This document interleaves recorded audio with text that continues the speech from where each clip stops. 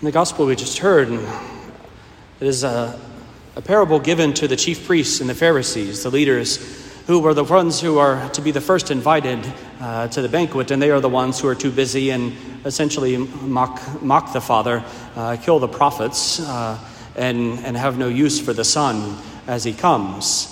And so the Lord is telling them in no uncertain terms that they will be replaced, that they were not found worthy because they have not responded to the invitation of the Lord God to enter into the marriage feast that is heavenly joy. They've hardened their hearts toward it. But in their place will come a great crowd of people, all the people on the roadside that they can find, anyone and everyone, all are welcome, come to the feast. This is the invitation that is given. Indeed, they all come. It says they come and they fill the room. And the king, as he goes in, he finds one man who does not have on the wedding garment. And when questioned about it, the man is reduced to silence. There's nothing he can say. There is no defense on his part. And his hands and feet are bound, cast out into the darkness, the wailing and the gnashing of teeth. This is encouragement to us that Mother Church gives to us today, to be able to be not the one cast out for lack of a wedding garment, but instead to have a garment upon ourselves, the garment that is Christ Jesus. It is this new man that we are told to put on by St. Paul today, to be able to put on the new man, to put on Christ. This is symbolic, of course, in our baptismal rites, where the child, after having been baptized, is then given a white garment. Very often the child is already in a white garment, but it's a symbolic reality that they're being clothed in Christ, clothed with his virtues, clothed with his goodness and his holiness of life. We're putting these things on, and they, from the outside, are to continue to transform our hearts, this acting and living more and more like the person of Christ. St. Paul further encourages us, not simply as a sort of kind of putting on in some exterior manner, but really the putting on is truly an interior work. He encourages us to be renewed in the spirit of the mind. It is for us to be able to allow our mind, our heart, our soul to be shaped and transformed by this reality that we've been clothed in Christ. In the classic manner of what Mother Church always does with us, and all the rites of the blessings of objects or places or persons, but again, particularly in the baptismal ritual, there is a sending away, there is a removing of the old first, a casting off. And then, when the place is clean, then the new is put on. We all know this, and we presumably do this with some regularity. If you're out working in the yard, you don't go in and then put your new clothes on after you've been all sweaty and dirty. You take your old stuff off, you shower, and then you are prepared to be able to put on something new and for it to make sense in the same manner. And this is what St. Paul is inviting us, to cast off vice, wickedness, and sin, to put it all aside. And then, having been washed in the baptismal holy water and going frequently to the sacrament of confession and doing those things that free us from sin in this earthly life, to continue to put on Christ, to clothe ourselves in his virtue and his goodness and in his holiness of life. But how do we do these things? How is it that we allow our minds to be renewed? How is it that we put on Christ in coming to understand the things of God? How do we get dressed in the spiritual sense? We are blessed as Catholics in the world today. We're at a time where there is an immense availability of Catholic information out there. The reality is that anything that we desire can be found in so many ways, accepting the mysteries of God, which we just have to plumb within the quiet of our hearts. But the source of the immense richness of availability of videos, of books, of talks, of conferences, of all sorts of things is of an immense treasure and value to us. And it's these things that we're offered to be able to shape our minds and our hearts, to enliven our soul. But as we reflect upon all these things and the gift of what has been given to us and the great heritage of our church in the past as well as in the present, it is for us also to heed and to hear the words of St. Paul as he continues writing to the Ephesians. He encourages them to be renewed in spirit of their mind, to put on the new man. But then he also continues, and he's saying, set aside the old things, but do not give place to the devil. Do not give place to the devil. This is an important piece. Because we know always that whenever we are seeking after our Lord, when we are seeking after grace, when the grace of God is to be increasing within us, there is one thing, there is one creature that is particularly opposed to this, and it is the evil one. The evil one wants at any cost to separate us from Christ, to separate us from his grace, to pull us away from the Lord and from the body of Christ, the church. The evil one will do whatever he can, and the evil one continues even to work within the church. Again, the parable our Lord says is there the good and the bad both come into the wedding feast. They both come into the hall. And it's to recognize that within the church there are those who will lead us to Christ, and there are also those who will lead us away. But it's not so overt usually. The devil doesn't like to be seen. He likes to be not seen. The greatest thing that the devil loves is to be forgotten about, to think that he's not even there, that it's just kind of a thought of our mind. The devil works subtly. And the reality is the devil, he takes that which is good and he twists it to his own will. He twists it so that beginning on a good path, it seems for us, that we will then be pulled away, separated. This is every heresy in the history of the church. It begins by taking a truth of the faith, but then it's taking it too far. It does something with it that it was not intended to be. And it becomes something that pulls us away from Christ, away from the truth, away from his church. And there's a great caution today, especially in these things as well. The evil one, he doesn't move quickly often in this as well. He is gradual, slow but intent on bringing us away from our Lord, even as we might think we draw close. I was reflecting especially the last couple of weeks. I've been doing some online studies, and one of the courses was speaking about the reality of Christian versus non-Christian prayer. Right, so some of the new age things out there. How do you tell what's meditation in a good sense and what's meditation in a useless sense, a really demonic sense?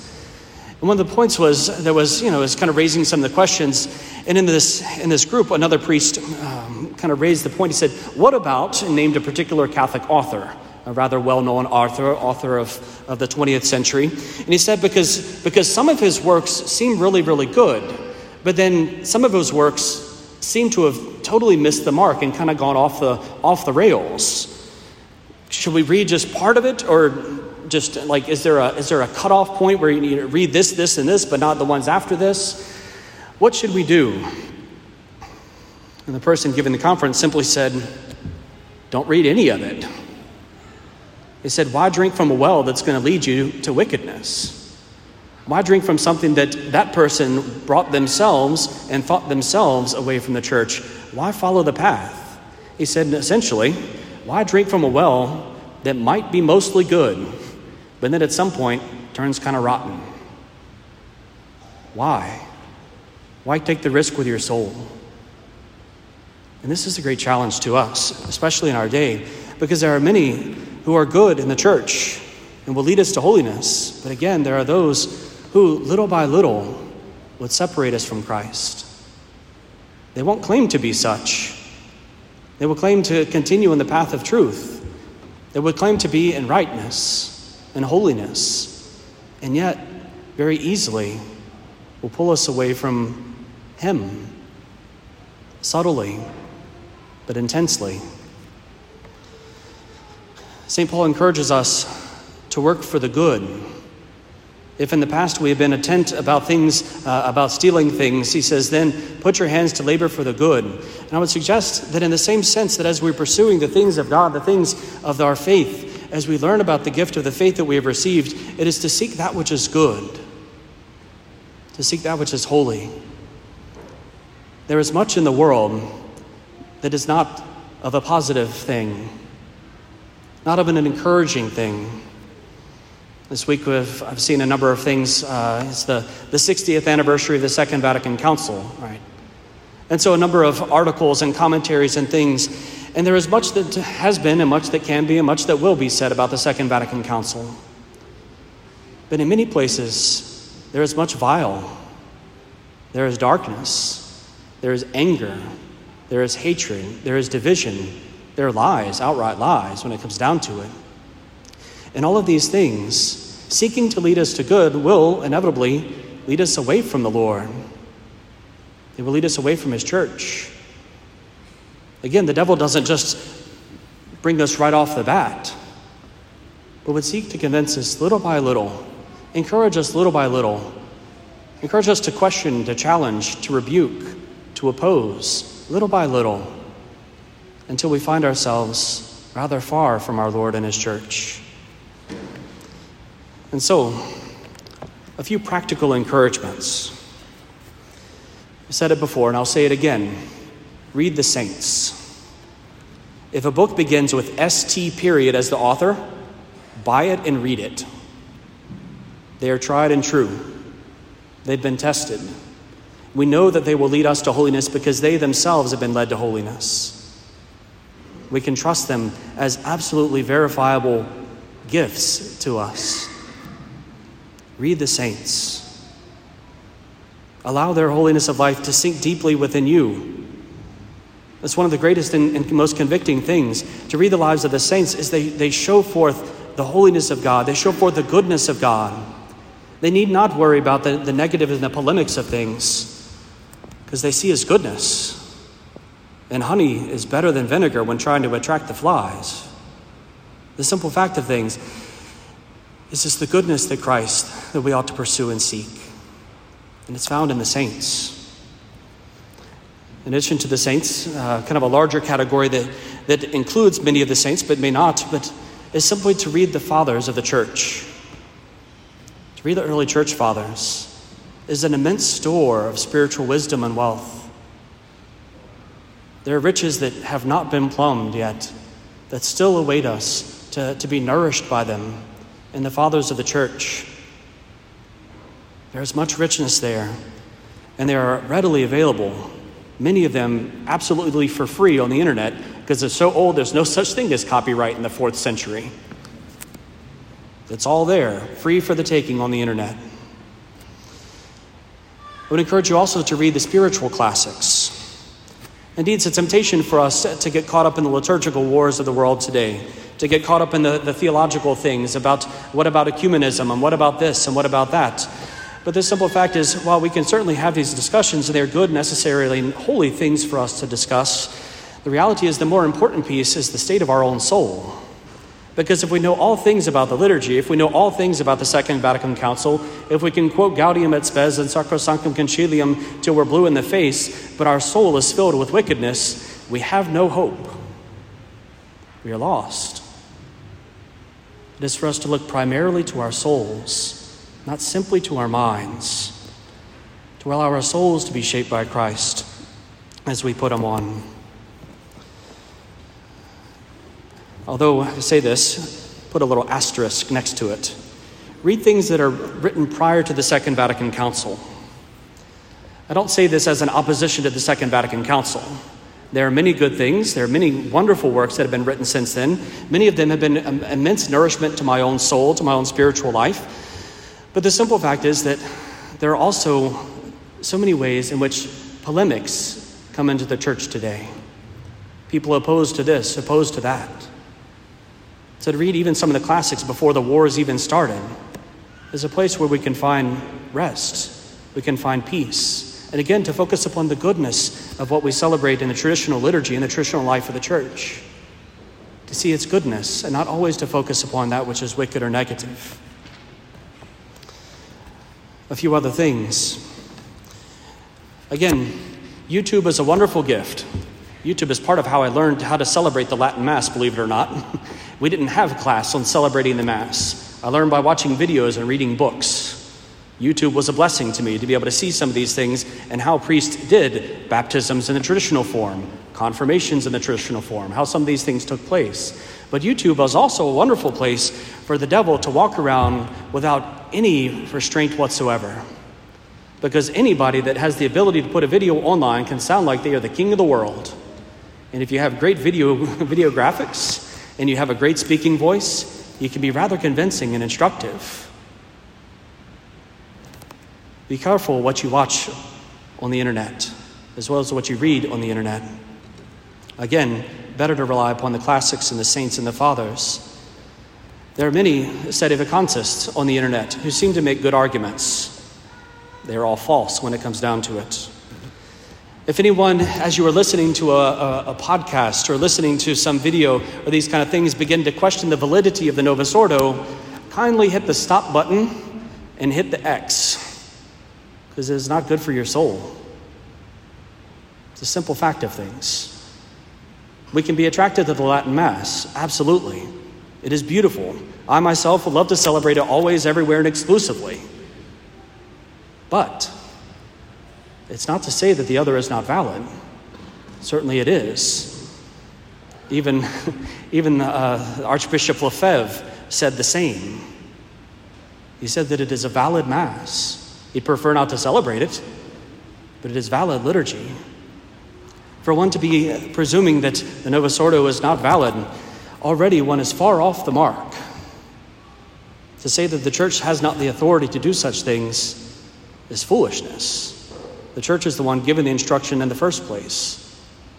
And so as to be able to make sure that if one begins to tend in that direction, kindly walk away.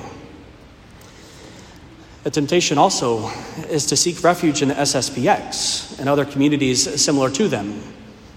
At the risk of upsetting some of our SSPX members who go there from time to time, I would encourage you not to. Because the reality is that there are still issues at present there. I know there are many in the society that say that all is well and everything is the same, and they honor the Holy Father, and they are indeed Catholic. And they are Catholic, with an asterisk next to it. They are not in full communion with the Church. If you look at the diocesan directory of the Diocese of Baton Rouge, we have all the priests who live and minister in the diocese, all those of religious communities, all those of like Father Harb, a Maronite Catholic priest. They're all in the directory with their information, their contact information, and where the church they serve is, how to get in touch with them. There's one community that celebrates the traditional Mass that is not in our directory, which means they are not connected to our local church. This is a problem. The Mass is valid, yes. The sacraments are valid, yes. They fulfill the Sunday obligation, yes. But they are separated from the shepherd. And if we are separated from the shepherd, we are in a dangerous place, because then we simply rely upon our own strength as the sheep. This is dangerous, and this is not how Christ has set up his church. If there are concerns there, feel free to come talk to me, to come yell at me, come express whatever concerns about you would like. I'm happy to discuss anything and everything. But the reality is very simple. Stay close to Christ. Stay close to the church. There are trials that we have to face. There are persecutions that we have to face. And it may get worse. There may be even greater things that will come to us. And if it happens, God be praised. And he'll give us the grace to deal with it when it comes. But it's for us to remain close to him here and now. Because if we don't remain close to him, if we allow ourselves to stray even little by little, how easily the evil one will pick us off in the end. He will pull us away. We may think we are close to Christ, but by virtue of being far from his church, we are lost. This is what our Lord encourages in us today.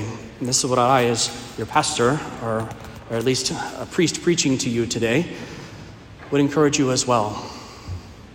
Read the saints. Read the fathers. Care for your soul. Stay close to Christ. Stay close to his church. And rejoice as the Lord continues the work of salvation of your soul. Looking forward to the day where we enter together into that great marriage feast, not to be cast out into the wailing and darkness because of our lack of being clothed, but being clothed fully in Christ and his virtues, his holiness, and his glory. We'll be able to celebrate with him for all eternity.